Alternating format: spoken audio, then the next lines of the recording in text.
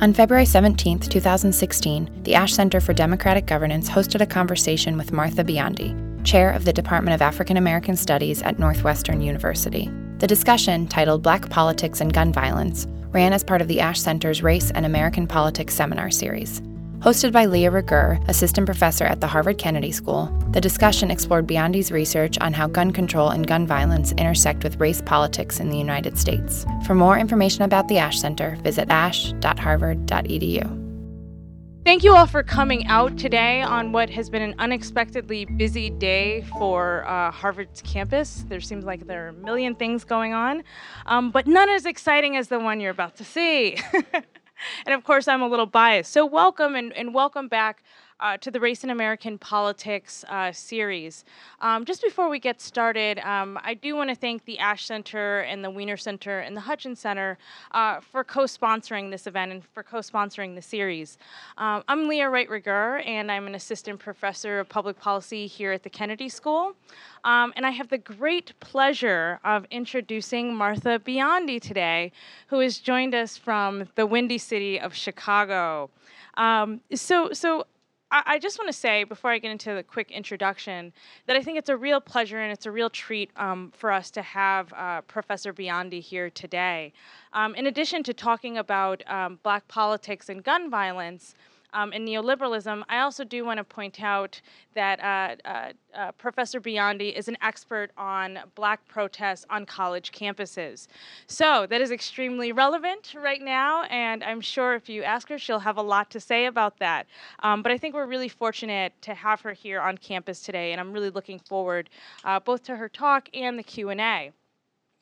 So Professor Biondi is a member of the Department of African American Studies with a joint appointment in the History Department at Northwestern University. She specializes in 20th century African American history and is the author of To Stand and Fight, The Struggle for Civil Rights in Post-War New York City, published by Harvard University Press. It was awarded several prizes, including the Thomas J. Wilson Prize as the best first book of the year. Professor Biondi also published in 2012 a really instrumental book, The Black Revolution on Campus, an account of the nationwide Black student movement of the late 1960s and early Black studies movement of the 1970s. She's currently researching a book on neoliberalism, violence, and Black life, focusing on Chicago since the 1980s. She received her BA from Barnard College and an MA and PhD from Columbia University. So if we could please give a warm welcome to Professor Biondi. Well, thank you, everyone. I'm delighted to be here, and I want to thank everybody who made this visit possible, including Professor Wright Rigueur for inviting me, and for Melissa and everybody at the Ash Center for making all of the arrangements. And thank you all for coming, and I look forward to your comments and questions after my talk. And I just want to emphasize as well that this is very much a work in progress. So my talk today explores Black perspectives on gun control and gun violence since the late 1960s. I'm going to chart perspectives from the era of Black liberation to the age of crack, deindustrialization, structural unemployment, and escalating gun deaths. My research asks, how have African American leaders, elected officials, clergy, journalists, and community activists responded to high rates of gun violence and mortality in Black communities? And what have they advocated as avenues of change? Today I'll share one piece of this research that pertains to the various Black perspectives on gun control or gun regulation. I'm not going to spend much time talking about the literature on gun control, but to suffice it to say, this literature strikingly omits Black voices or perspectives. Even when African Americans are acknowledged as the victims of gun violence, the focus of many studies is a predominantly white gun control lobby and the white-dominated gun rights lobby. Moreover, the African American history or Black studies scholarship has explored how the war on drugs and rising crime rates in the 1970s, 80s, and 90s resulted in prison expansion and the rise of the carceral state. Many scholars have examined how global economic restructuring and rise of neoliberalism replaced the social welfare state with a punitive state. Disposable or expendable populations are the incarcerated and those pushed out of the formal economy. My work operates in the same vein, but tries to understand the toll of gun homicide as a social question as well.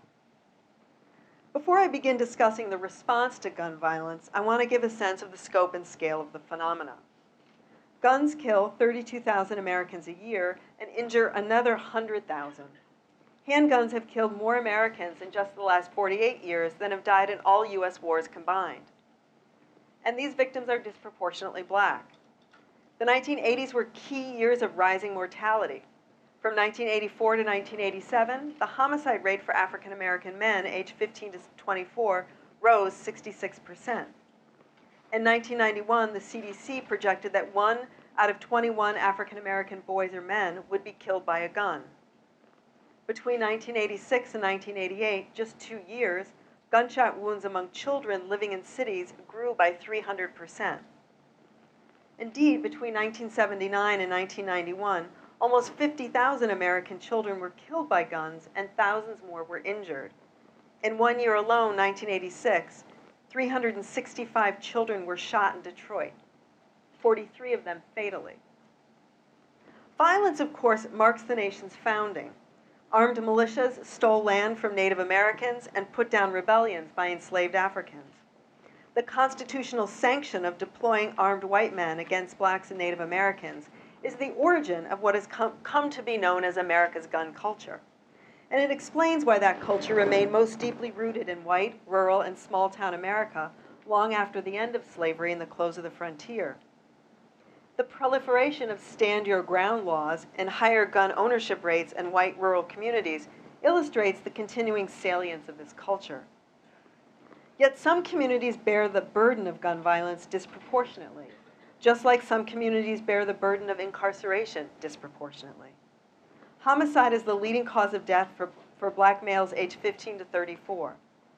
The shooting deaths of young black people have skyrocketed since the 1980s, revealing a distinct form of racism in the post-industrial city. Chicago gets a lot of media attention for gun violence, but its story is not unique. Philadelphia had the highest murder rate during the last decade. According to a 2006 study, an African-American young man in just North Philadelphia had a better chance of dying from violence than did a US soldier in Iraq. How should we view this large-scale, yet very concentrated loss of life? Researchers at the University of Chicago have chillingly termed it depopulation. Some call it modern-day racism. Scholar activist Ruth Gilmore defines racism as, quote, the state-sanctioned or extra-legal production and exploitation of group-differentiated vulnerabilities to premature death. Nonetheless, it has been difficult for many people to see high homicide rates as a phenomena that's socially produced. Black-on-black crime has been the more prevalent label attached to this massive loss of life. One reaction to high rates of gun homicide and suicide has been a call to regulate the production and sale of handguns.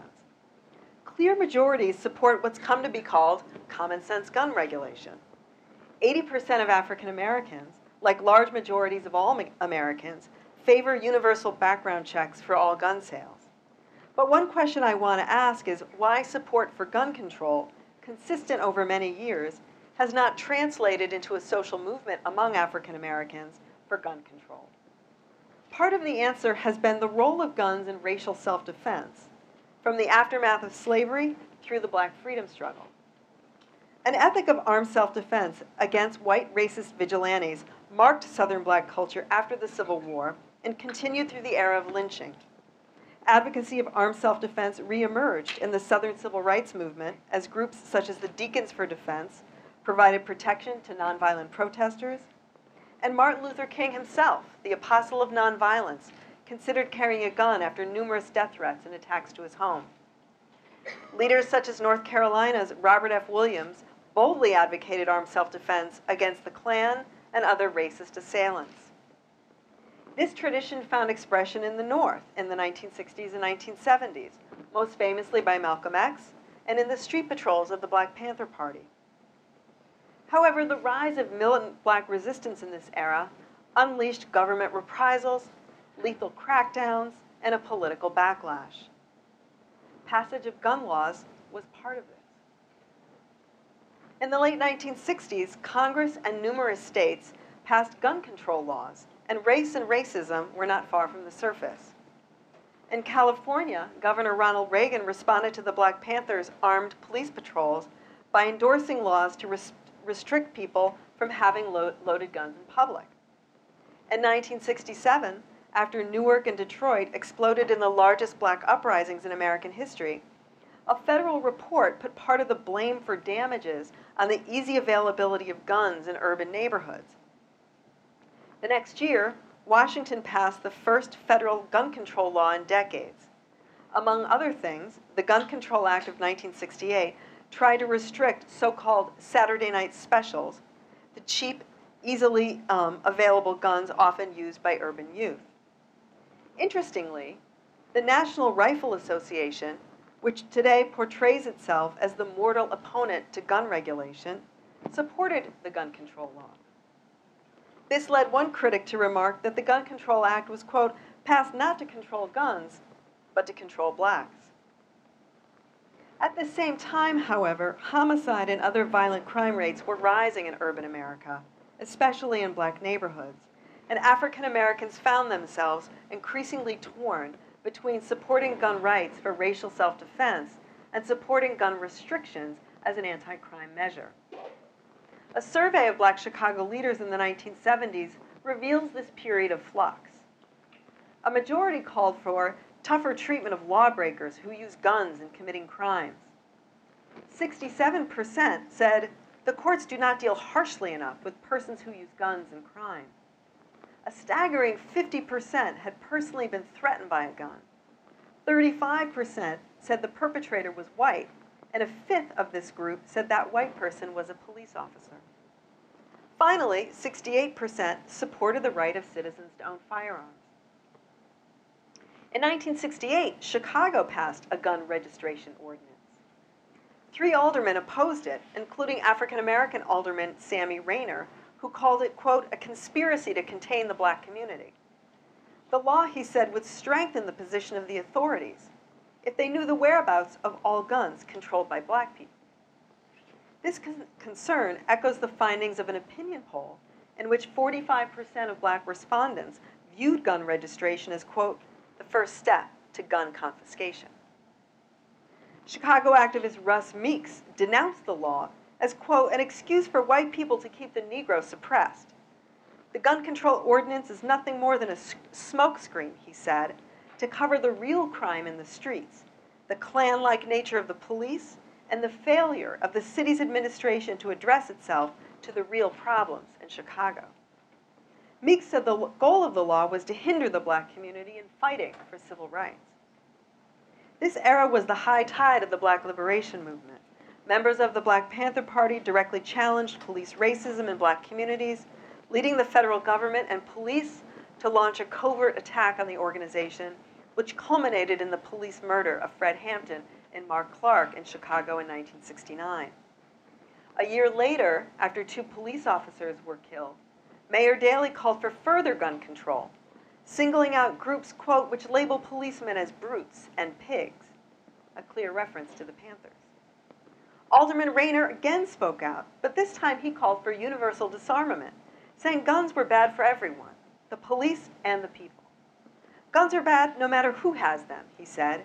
They should be stricken from society so that not only citizens, but police should be disarmed as well. The Chicago Metro News, a black newspaper that ran in the 1970s and 1980s, featured a column called The Hot Skillet, written by the Axeman, and another column called Definitions and Contradictions, written by longtime community activist Chuck Harris, known as the Warrior of the West Side. Both columns frequently weighed the pros and cons of gun regulation. When the suburb of Morton Grove, Illinois, and this is a famous law, passed a law banning the sale and possessions of handguns, it was hailed as a national model. But in a column called Blacks Oppose Handgun Control, the Axeman criticized a similar proposal in Chicago. 3 black aldermen voiced opposition, denouncing the ordinance as dangerous to the black community. Only a few years removed from the night-riding terror of the Ku Klux Klan, the Axeman wrote, many blacks are gripped by a suspicion that the law is really aimed at disarming the black community, and that once blacks relinquish their weapons, they will be sitting ducks for the criminals around them and the racists. On the other hand, the Axeman wrote, one cannot overlook the immediacy of black-on-black crime, which makes the matter of gun control in the black community, he said, an excruciatingly complex one. Yet the Axeman always concluded in favor of gun ownership. In a column in the early 1980s entitled, Is Gun Control Black Control?, the Axeman again engaged the question. Caught between the racists and criminals in our midst, he said, made it a tough choice. But he concluded with an unequivocal rejection of gun control laws. An editorial in the Chicago Metro News in the late 1970s reacted to rising murder rates and the circulation of the term black-on-black crime. Black-on-black crime can best be described as suicide, the editorial began. Regardless of such motives as anxiety, frustration, unemployment, and madness, the results are all the same. One more black person off the scene. Black-on-black crime is a form of population control with political implications, it declared. Who profits from such acts of aggression? The editorial asked. The answer? Right off, the morticians, the hospitals, and the weapon manufacturers. But on a more subtle level, the system benefits. For many blacks are potential welfare recipients, unemployment compensation receivers, and beneficiaries of other forms of government subsidy. Black-on-black crime, the editorial continued, is political because the motives are a product of a social system that does not provide minorities with economic and political security. Insecurity breeds jealousy, discontent, and a sense of inferiority. This accounts for the misplaced aggression currently taking place among black people. Tragically, the paper's publisher, Charles Armstrong, was fatally shot in the office of the Chicago Metro News by a gunman in 1985. As the black liberation movement declined, and unemployment and urban disinvestment rose in the 1970s and 1980s, homicide rates of young black men in particular rose sharply. They hit a peak in 1980 and then again in the early 1990s. As a result, black leadership sentiment tended to move more decisively in favor of gun regulation, while the NRA's previous hostility to guns in black hands began to fade. In 1987, Congress repealed many aspects of the 1968 gun control law, leading to more commerce in handguns across state lines. The NRA had used its influence in Congress to restrict the government's ability to trace illegal guns. According to African-American leader Ben Chavis, this law helped make guns involved in crimes, quote, untraceable. Why, he wondered, was the NRA able to repeal major gun control restrictions which have been in effect for almost 20 years, and restrictions which the NRA had previously supported? And ever since this revision in 1987, the NRA has continued to fight against restrictions on lawful gun ownership and to block measures seeking to thwart the commerce of illegal guns. In 1993, most African American members of Congress supported the Brady Bill, which required background checks for all gun purchases from licensed dealers. Noting this new consensus, a civil rights leader remarked, "This is the first time that significant forces in the African American community have joined together to speak out on gun control." But as things went, some state and local gun control measures ended up adding to the rise of mass incarceration. Instead of punishing the gun suppliers or manufacturers or closing gun shows, these laws or policies more often added sentencing enhancements for people found to unlawfully possess guns. This approach divided social justice advocates who tended to oppose a penal response from many elected officials, including black elected officials, who tended to respond to crises with a readily available criminal justice system. Indeed, many African American community-based activists have sought to stop the trafficking of guns made and sold across county and state lines, in contrast to this punitive approach to gun control. This was a long-standing focus of Rainbow Push. Reverend Jesse Jackson has led many marches to gun shops across county and state lines, especially in Indiana. According to him, 1% of gun dealers supply 57% of Chicago handguns. For Jackson and others, the culprits are the suppliers and manufacturers. As he puts it, corporate profits for black bodies. Jobs go out, guns come in, is a common refrain at Rainbow Push headquarters. In 1999, the NAACP filed a class action lawsuit against gun distributors and makers in federal court, but to no avail. This lawsuit, and others like it, argued that the gun industry's negligence in marketing and distribution allowed weapons to flow illegally to states with strict anti-gun laws. But these lawsuits went down to defeat. And then the gun industry used their influence with politicians to pass measures shielding themselves from further litigation. Community organizations, many of which are led by African American women, have also stressed non-carceral solutions to gun violence. One of the best known of these is in Detroit. By the 1980s, Detroit was reeling. It had lost tens of thousands of well-paying manufacturing jobs, and its tax base was slipping away. It also had an unprecedented murder rate, earning it the moniker Murder Capital USA. Although in my research, I found that many cities give themselves that label. As an historian put it, in the mid-1980s, the black youth population was declaring war on itself as the larger black community looked on helplessly. One Detroit mother lost a son in that war, and after her second son was shot, she committed herself to fight for peace in her community. Clementine Barfield founded the organization Save Our Sons and Daughters, known as So Sad, a violence prevention and peace-building organization that helps survivors of homicide and people and communities traumatized by it. Barfield told Ebony magazine, "Children today have seen violence all their lives. When we talked to elementary school children, we found that 80 to 85% of them personally know someone who has been killed. The majority, believe it or not, have had a grandparent killed. If your reality is that you could die any day, then why is killing someone so far-fetched?" Many activists on the left have not focused on the issue of guns or gun violence, and I'll say more about this in a few moments. But James and Grace Lee Boggs in Detroit are notable exceptions.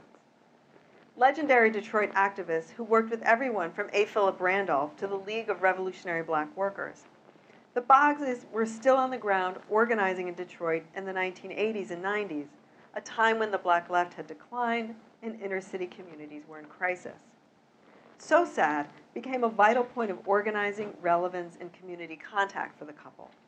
They helped organize Detroit Summer, a program named after the famous Freedom Summer of the Civil Rights Movement, with the goal of cultivating youth leaders and fostering a new consciousness. Many poor and struggling black communities, the ones enduring the brunt of this violence, have broken with the conventional crime-fighting response of politicians. They do not see that as a solution. The Newark, New Jersey Anti-Violence Coalition, for example, has a 5-point plan calling for job creation, Black and Latino history for youth, plans to promote peaceful resolution of disputes among gangs, an end to police brutality, and a demand that city officials declare violence a public health emergency. Their goal is to repair and strengthen urban working-class black communities, not to criminalize them. There are currently many grassroots anti-violence initiatives in American cities, including Chicago. Many are youth-oriented, faith-based, or led by family survivors of gun violence. But as I have alluded, the U.S. left, including the black left, has not particularly focused on gun control and high rates of black people's death due to homicide. Many on the left, and in the social justice community more broadly, fear that gun control laws could have a penal result and lead to greater imprisonment of black and brown people. Also of concern is the sense that calling for gun control evades the structural oppression that produces gun violence in poor black and brown neighborhoods in the first place. That perhaps is why progressive or left-leaning anti-racist organizing has never particularly focused on gun control, but has focused instead on demilitarizing the police and investing in jobs, housing, and schools for those communities most devastated by poverty and abandonment. But what about the black radical or black nationalist advocacy of the necessity and right of armed self-defense in a racist society? What is its legacy today, or in the more recent times? Angela Davis, a longtime radical activist, former member of the Black Panther Party, was arrested and tried 50 years ago because her legally purchased gun was used in a brazen courthouse shooting. But in Davis's view, the role of guns has shifted from being a means to defend black life and black liberation to being a source of serious harm. In a speech in Chicago 2 years ago, she reminded the audience that the original name of the Black Panthers was the Black Panther Party for Self-Defense.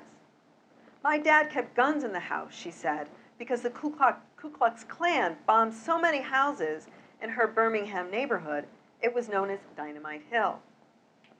We were challenging the idea that racist and state violence could prevent us from achieving equality. There was a political context for our position, Davis said, emphasizing that gun violence was not then the leading cause of black men's deaths, as it is today.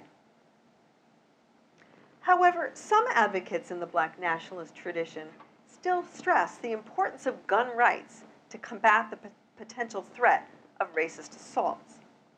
One such group, well, it might just be a website more than an organization, but this is actually run by the brother of a prominent historian. One such group has an interesting name, blending together the NAACP and the NRA, which I should point out the NRA likes to call itself lately the nation's oldest civil rights organization.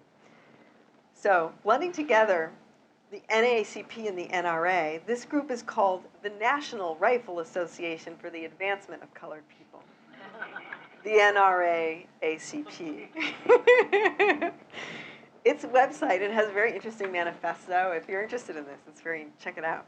Its website declares that as long as colored people do not feel safe in their neighborhoods, either ignored or threatened by authorities, all possibilities for self-defense, self-determination must remain open.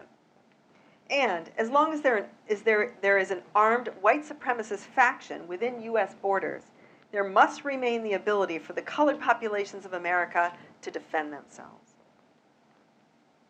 But not every black nationalist has remained a champion of gun rights. Many have turned toward community-based organizing against gun violence and focus on cultural revitalization or strengthening family ties as the solution. For example, activist Bankole Thompson of Detroit writes, "While unjustified police shootings are unacceptable and must be condemned, we cannot ignore the sad reality of our conspicuous silence on what our young black men and women are doing to each other. This is not how we should live our lives, afraid of each other. All black lives should matter, whether they are victims of police shootings or victims of killings by other blacks," he asserts. Malik Shabazz, director of the Marcus Garvey movement, New Black Panther Nation in Detroit, has a long history of fighting drugs and violence. "What is happening in our community is deep," he said, in response to a rash of homicides. "We need to love each other as black people. We have to be taught love from the womb to the tomb. The black men who are engaged in these crimes are totally disconnected. They need to see role models. They need to see that black men go to work," Shabazz said. He added that women could help, but you need a man to talk to a man. That is why we need black fathers in these homes. Interestingly, vocal advocacy for gun rights in the contemporary era tends to come from an unusual alliance between black conservatives, the National Rifle Association, and Black homeowners living in high-crime neighborhoods. Their advocacy tends to be grounded in the right to defend oneself, one's home, and one's family from an armed assailant. Showing their desire to court a Black constituency, the NRA has even adopted the Black nationalist idea that gun control is racist. And actually, they should know this. The NRA was intimately involved in promoting gun laws for precisely that reason.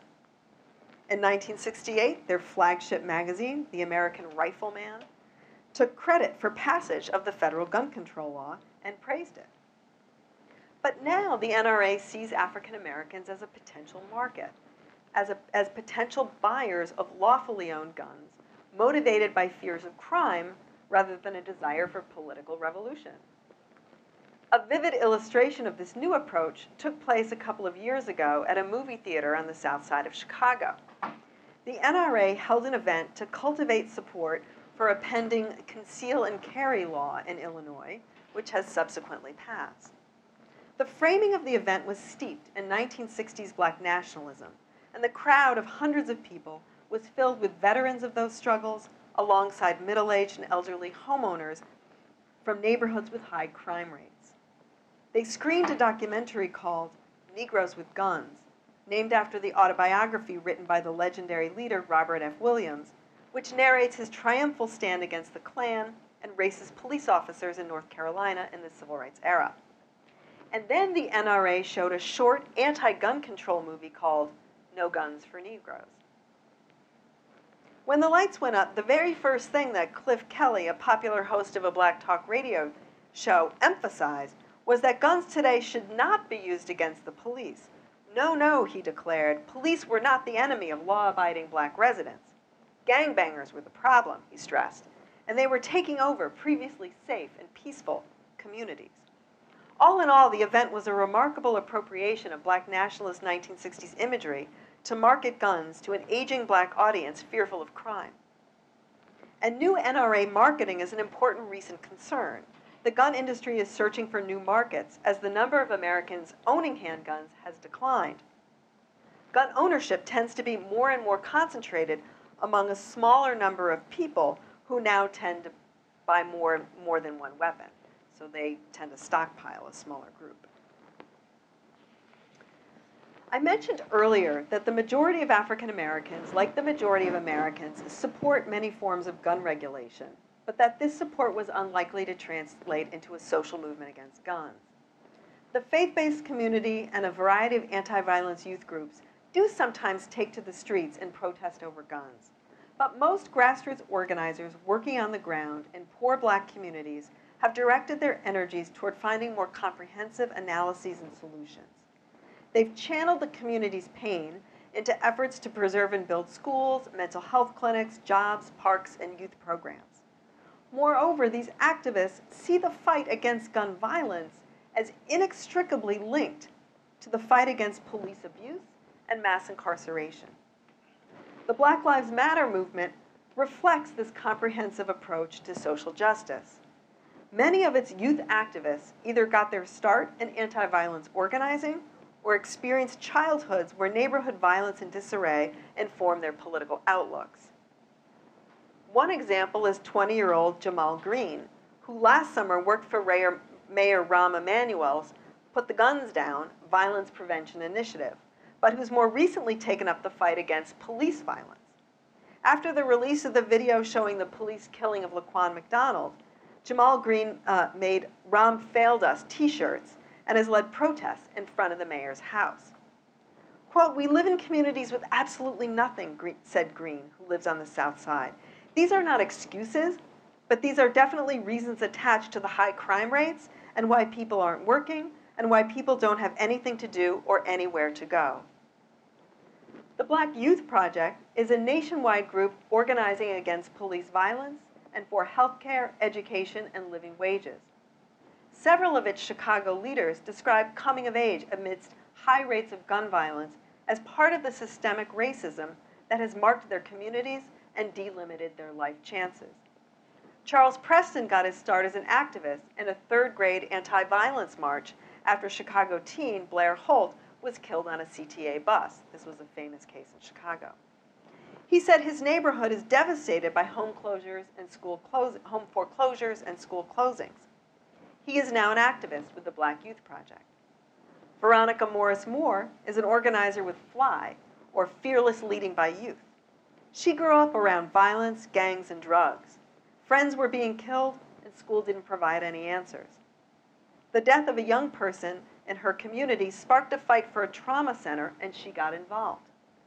Quote, after high school, I decided to fight white supremacy, she said.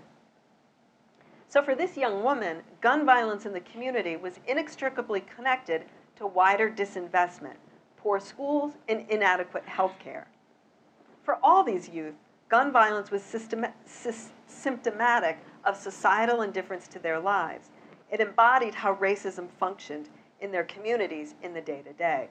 And I should add that that group that FLY was part of, fighting for a trauma center in the University of Chicago neighborhood, they recently won. That was a several-year fight for a trauma center after a young man died as a result of gun violence.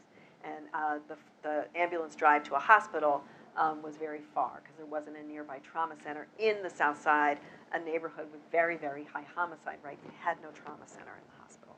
So that was a big fight that they, in fact, recently won. In conclusion, guns are bound up with the history of racial oppression in the United States, but so many discussions of gun culture and gun regulation ignore or marginalize race and racism. We might consider asking how race fuels both legal and illegal gun sales, and we might ask if the high death rate of young Black and brown men from gun violence constitutes an aspect of racial subjection. Americans are beginning to view mass incarceration as a form of social control imposed on an expendable or disposable population. I want to suggest that we should view homicide in a similar fashion. It's, of course, bound up with the story of mass incarceration. If we approach gun violence this way, rather than simply as crime or inner-city Black pathology, it frees us to imagine more robust and meaningful visions of peace, rebuilding, and hopefully social justice. Thank you.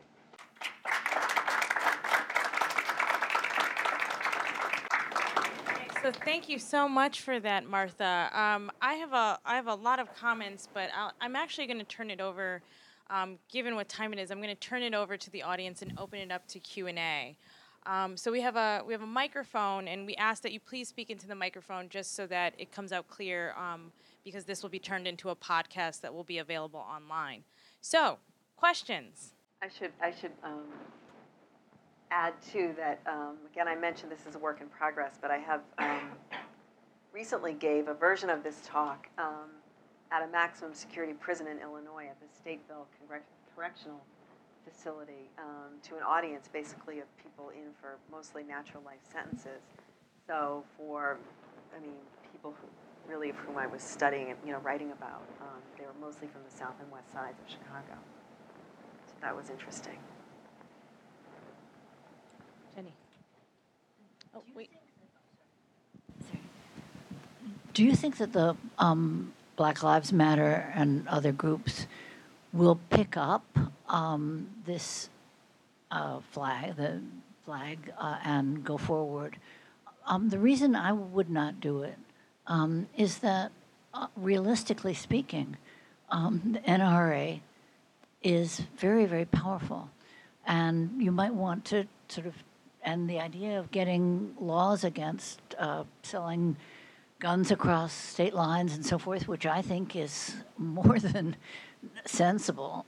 It's required, and we desperately need it. It may not be an easy win.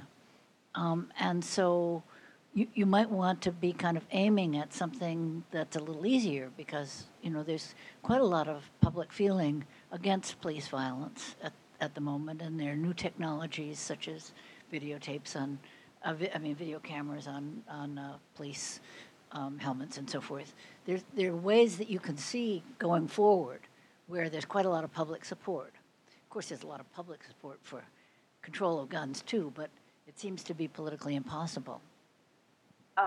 Thank you very much. And I in no way wanted to suggest that I think the Black Lives Matter movement should shift its political energies or attention away from police violence at all, far from that. I really wanted to just sort of point to the fact that many activists came of age. Their political formation in some ways is in urban neighborhoods, where this is an aspect, I think, of an experience of abandonment and disinvestment that's helped forge their anger and their critique of the conditions that they've grown up in. So I think it's been a politicizing environment, and I think it's shaped them, which is why I included it in the talk. But I think you're right in that the NRA has emerged as a formidable foe in many types of gun regulation. Actually, Massachusetts, I think, is kind of a model in using consumer safety avenues toward gun regulation. They are, in 2000, the Attorney General issued some regulations about regarding safety measures on guns that many see as a promising new way. There's also all this smart gun, new technology, right, that is supposedly going to decrease fatalities, certainly accidental gun fatalities. So I think there are ways around some of the typical gun control legislative measures that the NRA has successfully blocked now for decades. I mean, it is an interesting moment where there's been the success of all, half the states have stand your ground measures. Every state has a conceal and carry measure. So they've been extraordinarily successful in winning all kinds of new opportunities for gun display and gun ownership, as public opinion still remains pretty strongly in favor of various forms of gun restriction, even though it's divided, it's certainly on gun ownership, and strong support still for the right of many households to own guns. So, and of course, gun ownership has declined. It's declined sharply. It's now a quarter of homes own a gun. It used to be 40% only like 30 years ago. So that's another reason why the NRA is really focusing on a lot of new marketing strategies. Just a quick question, Martha. Do you know if those what did you say, 25%, are they concentrated in certain states or certain areas? Yeah, there's a lot of, to help explain why there's been a decline in gun ownership across households and across the country. One is, some say that the lack of a draft. So there used to be a more demographically dispersed exposure to weaponry through armed service, and so that's shifted. There's a rise of female-headed families, and so that affects which households own guns. Gun ownership is more pronounced in predominantly white rural states, in the West, in the South. Yeah.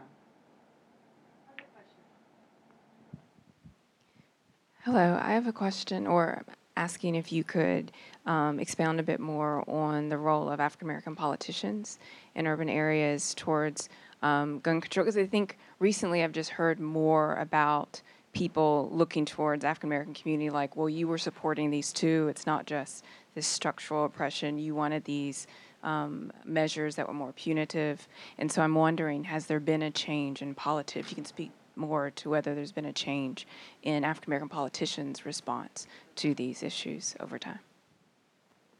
That's a great question, and I'm still studying it, but from what I can see, I think there has been a slight change. I think there used to be more, not only were African American politicians supporting gun control measures, but we're supporting, Clinton's crime bills. We're supporting a lot of very punitive measures in response to these high rates of violent crime. Recently, one example of a kind of shift away from the kind of sentencing enhancements. Recently in Chicago, the city was facing an ordinance that would have extended punitive measures for juvenile gun possession, and that was defeated in the city council after a big mobilization in certain aldermanic districts, precisely around this question of this will just increase juvenile sentencing, because there's also a big mobilization in Chicago to close some of the juvenile facilities. So I think that actually worked in that case. It didn't defeat it, it just tabled the ordinance, so it still could reemerge. But that's one example. I think that politicians, though, I mean, and I know this better in Chicago, politicians are much more likely to support sentencing enhancements. Again, if there's a kind of spate of shootings, I think that this is a readily available solution that politicians will turn to when they're under pressure, just like they'll call for more police in the community as a result of this as well. So I think the alternative ideas, the non-punitive, non-carceral advocacy ideas are coming out of these grassroots organizations and from other groups that I mentioned rather than from the elected officials. But the elected officials can be pushed. So I've seen a couple of examples where certain progressive leaders can be pushed to rethink that. I mean, particularly in this era where a lot of elected officials, for a lot of reasons, many of them financial, are questioning this whole period of prison expansion, and they want to look for alternative solutions to social problems rather than just the traditional route of imprisonment. So they're open to other ideas, but they're not leading this.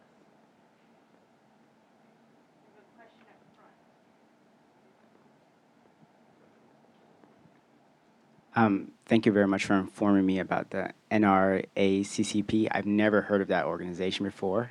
The reason why I want to highlight that because in a talk here last year with Brian Stevenson, who many consider our generation Martin Luther King or Mandela, a student asked him after Newtown, when little children were gunned down, specifically white children were gunned down, what would it take for America's resolve to actually enact gun control?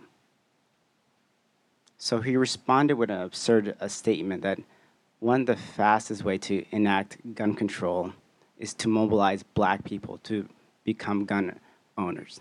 What are your thoughts on that? Oh, yeah. Yeah. Yeah, well, I mean, it's interesting because the NRA is trying to mobilize, like in this recent period at least. I mean, after Heller, the 2008 Supreme Court decision in which, for the first time in the nation's history, the Supreme Court said the Second Amendment gives an individual a right to own a gun. The next case that tested that and expanded it was in Chicago. It was the 2010 McDonald v. City of Chicago. Chicago had a strict handgun ban, and it was overturned in this case, and the plaintiff was African American.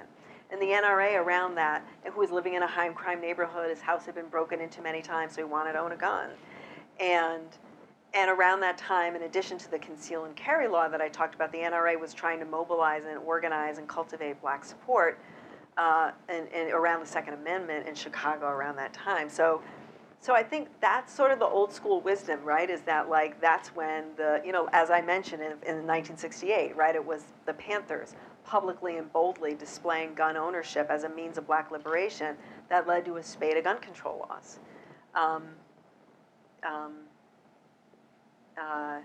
So I think that's where that comes from. So to me, it's a little bit, it's a clever response. It's sort of a throwback more than I think, necessarily embedded in where we are now. I wanted to ask about something that you said at the very beginning of your talk when you mentioned that the gun control movement or its formal actors who are often quoted or what have you are mostly white. I would just be curious, what recommendations or what you would say to leaders or members of that movement about sort of what it would take for the movement to change or even reinvent itself so that it would be seen as more credible, in black communities. Say, would it be, substantially shifting its priorities, focus on police brutality, other forms of partnership, getting behind Black Lives Matter more aggressively? What kinds of things would you tell leaders in that movement to actually do to start, broadening its appeal? Well, I think that I didn't say that the gun control movement was predominantly white. I said that the scholarship on gun control focused on the kind of inside the beltway gun control lobbyists who are predominantly white. I was in some ways trying to suggest that there actually is a kind of black anti-gun movement that expresses itself in different ways, and doesn't lobby for so-called gun control the way other interest groups like the Million Mile March. The Million Mile March was predominantly white, I think, but then it's got many chapters. Like its Detroit chapter, was led by a black woman. I think a lot of its city chapters have devolved into something different, and they have broader agendas. So I do think where these kind of Washington-based gun control movements become more decentralized and grassroots, I think their agendas do become much more holistic and do take up questions of poverty and kind of broader questions of violence in society. And they also look at police violence increasingly as well, and the armaments that police carry. So in some ways, I was trying to my remarks aren't so much aimed at the white gun control community. I really just wanted to sort of add to our general understanding of who is taking up this issue or focusing on this issue, because I think that when these mass shootings like in Newtown happen, the white advocates of gun control get more publicity. Certainly the Brady Bill around that time. They're, I think, the public face of it. Whereas I do think that African American communities have produced a lot of sort of indigenous organizing and leadership around this, but whether it's So Sad in Detroit or Kids Off the Block in Chicago, they have a different iteration and a different kind of idiom in which they express this organizing, but it flows out of the violence that they're subjected to on a day-to-day basis in their communities.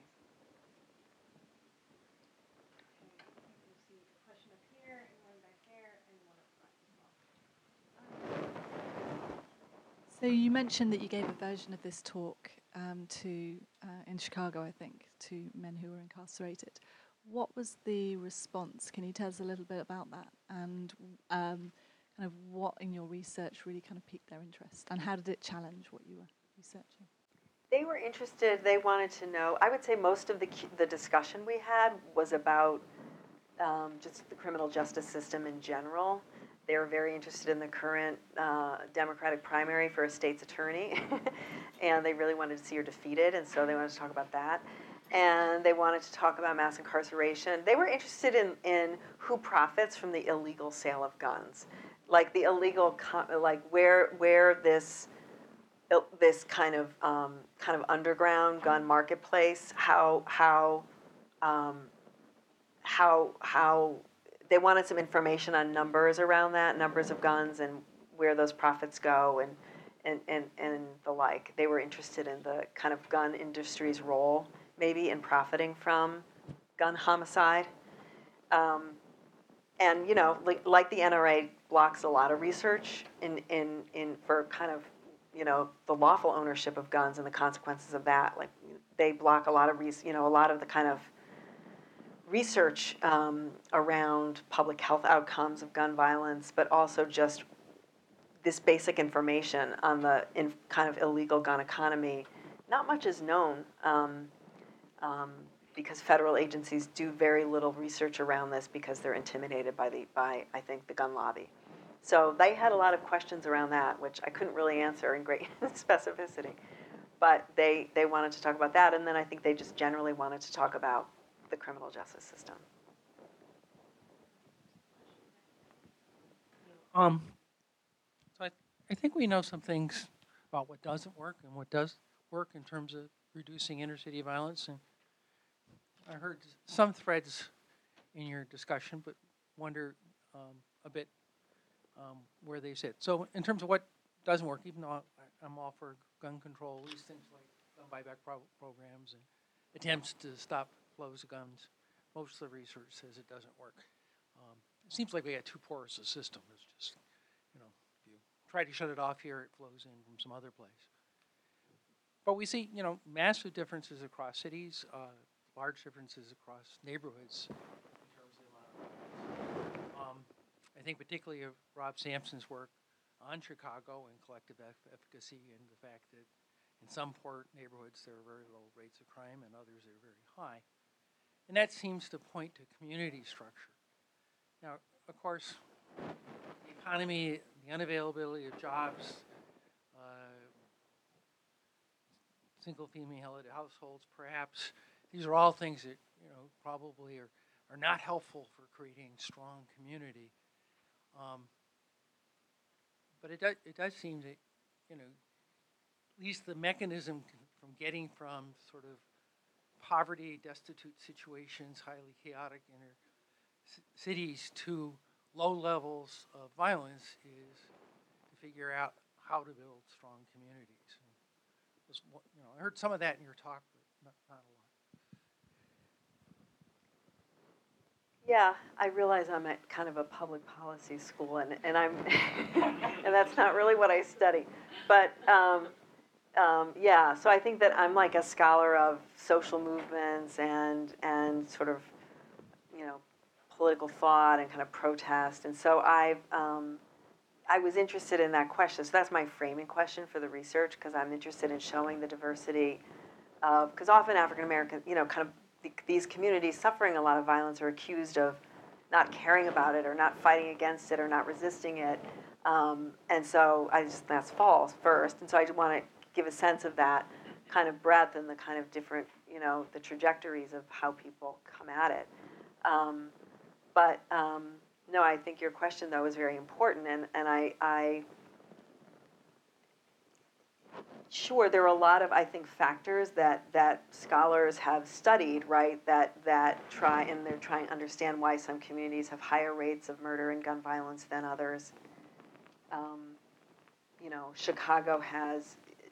Chicago is sort of unique, is an unusual city in that half the city is kind of like the new economy and is taking off, and the other half of the city is like Rust Belt and is abandoned, and that's a huge swath of the city. It's almost like geographically half the city.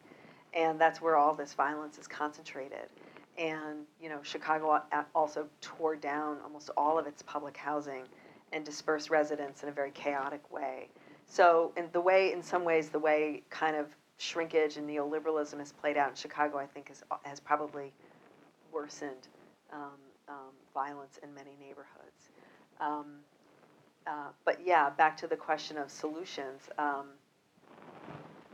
That's where I think in some ways looking to the Black Lives Matter movement, if you look at some of their proposed solutions, they've gone way beyond just responding to gun violence. The Black Youth Project has a platform called Building Black Futures.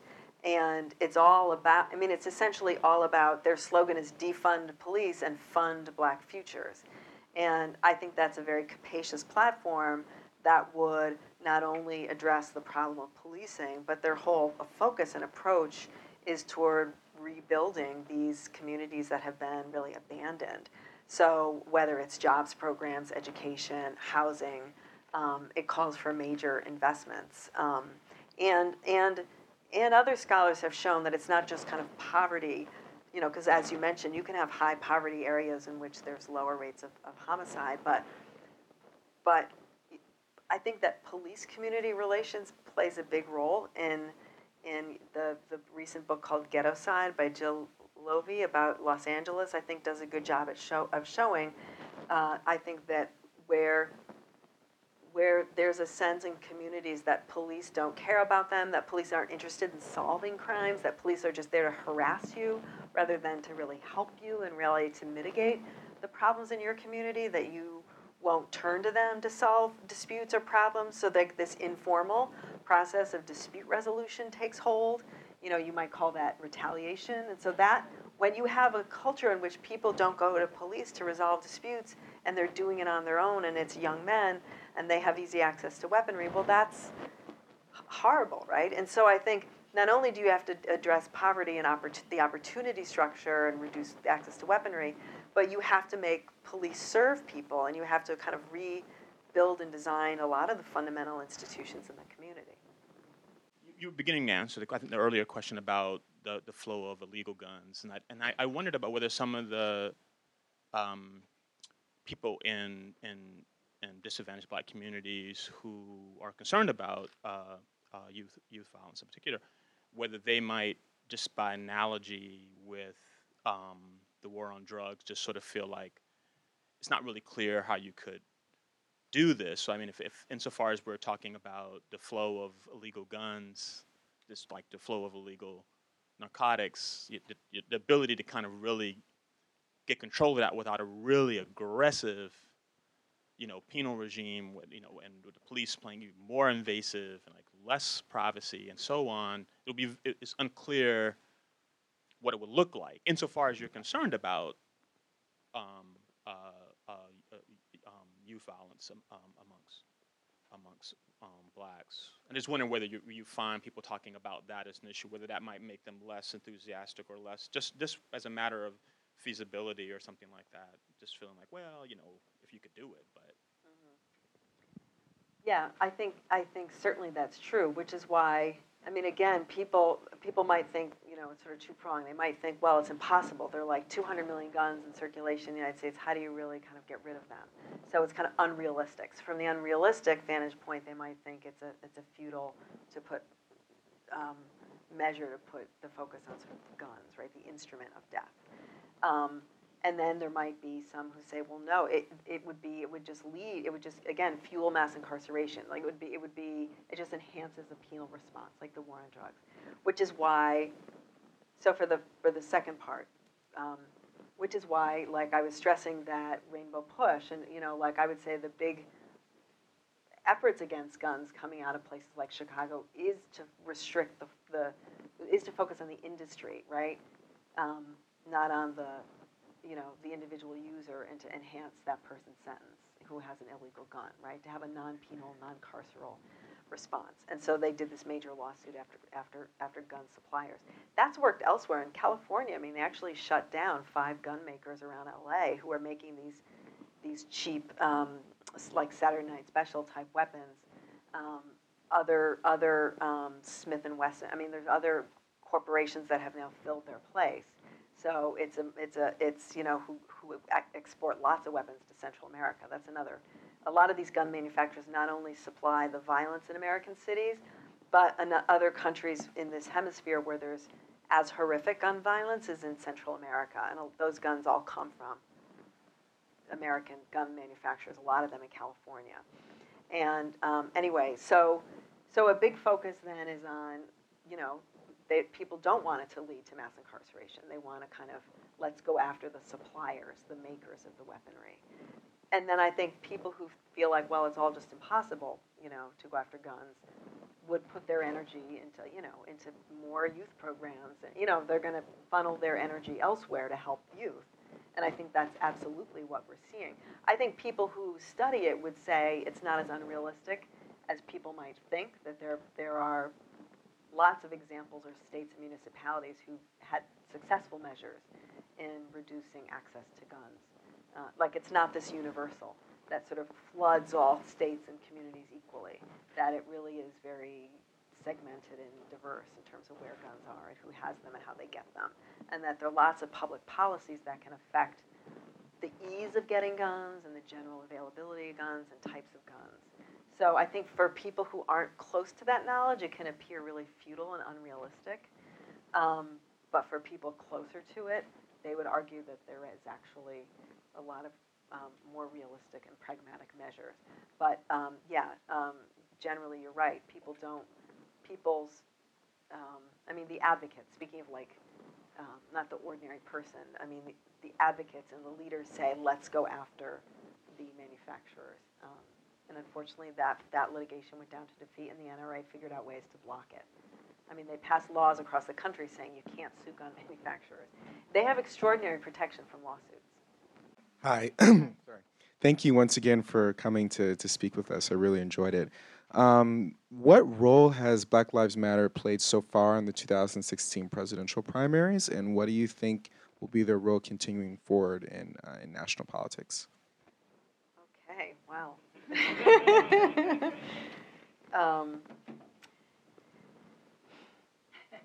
It's a complicated question because on the one hand, there is a large segment of the movement for Black Lives that disavows electoral politics, is not interested in getting involved and directly shaping electoral politics, and sees their role as fueling organizing in the street, getting youth involved, and that sort of thing. And if it impacts politicians, well, great, but that's not what their job is, and that's not how they see their role.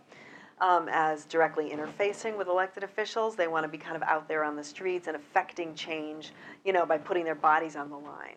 The like SNCC, from the early 60s.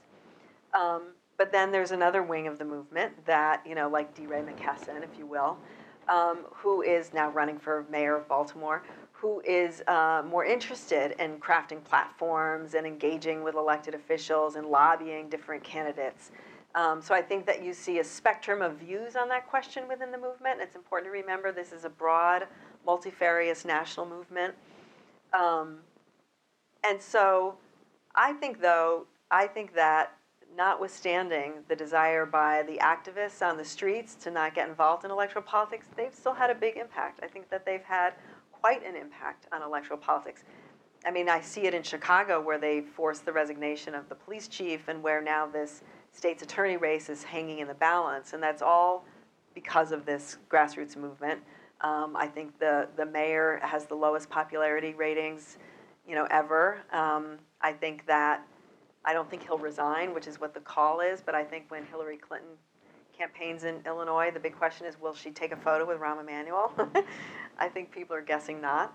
But actually, one thing that happened, I think the woman who asked me this question left, but the one response I got in Stateville in the penitentiary to this whole discussion was, this was the day after the New Hampshire primary, and they were so happy that Bernie Sanders won. It was so interesting. They just saw him as a change agent, as an outsider who's critiquing the system. And I think in some ways, I think that he's, he didn't, it's ironic, right? We have a kind of left viable presidential candidate who's very removed from kind of the black movement or kind of, he's from this kind of predominantly white state. That's not his formation. That's not his, but now he's being schooled, if you will, and I think he's got, as the kind of whole debate with Ta-Nehisi Coates on reparations shows, he's got work to do and he's got to move. But I think it'll be interesting to see how quickly he moves and how responsive he is to this pressure. His platform looks great. I mean, you look at his platform and he's absorbed a lot of the Black Lives Matter, I think, critique. I don't think it's his comfort zone to talk about race or to have thought about a lot of these issues a lot. So we'll see where he goes. But I do think that this social movement is bubbling up and is affecting the Democratic primary for sure, and it's certainly affecting, I think, various local campaigns. I haven't looked at it as closely, but just the fact that McKesson's running for mayor of Baltimore tells you something about how the organizing, the movement in Baltimore shook up municipal politics. It certainly has in Chicago, so we'll see. But there's a lot of debate within the movement about their relationship to electoral politics. Okay, I think we have time for one more question. So, question in the back. Thank you very much for your discussion. It was wonderful. So we live in a really interesting political moment right now with Justice Scalia passing away. And this is like very on the spot. But do you think that, and knowing President Obama's interest in gun legislation and common sense and sort of thinking about that as a potential litmus test for his SCOTUS nomination, I guess, do you think that activists would be more likely to get involved in like the judicial system aspect and like court cases if it did come to pass that we wound up with a more liberal Supreme Court? What do you mean activists get involved in the judicial system? Well, you were sort of talking about how it doesn't feel like there maybe is necessarily involved with the national movement, I guess. Would you? I mean, I feel like you talked a little bit about local grassroots movements. Oh, well, when you say activists, do you mean like the left? I don't think the left. Well, I don't really consider like Black Lives Matter to be like the left. I'm thinking more like African American activists that are working in Campaign Zero and Black Lives Matters. I think some in that community I would call the left. I think there's an ideological spectrum, and I think that you have to remember there's one stream of influence on this cohort has been the prison abolition movement, has been critical resistance, so I mean that's a poll that, like, and their mantra is don't call the police. I mean that's a particular poll in the movement, the prison abolitionists who are very wary of some of these criminal justice reform measures that they fear are going to go backwards and redound to the detriment of the community. I think that, so I'm not sure when you, but I do think that there is a lot of engagement in the mainstream judicial system where there are openings. I mean, you know, in whether there's litigation around prisons. I mean, there was a big push to end the Thames prison that had those, you know, had like the shoe, had that I'm forgetting what the name of that kind of incarceration is. It's the most extreme, where you're like in a shoebox for supermax. So that was a very kind of mainstream through the courts and legislative body movement, right, to close a prison. So I do think you see a lot of examples of people using the legislatures and the courts to achieve these ends. And I think where people see openings, they'll push. But there won't always be, groups won't always operate in one mind or in one politics. But I think there is a lot of that that's already happening. Okay, so I think we are going to wrap up. Thank you all for coming out, and if we can give just Martha Biondi another round of applause.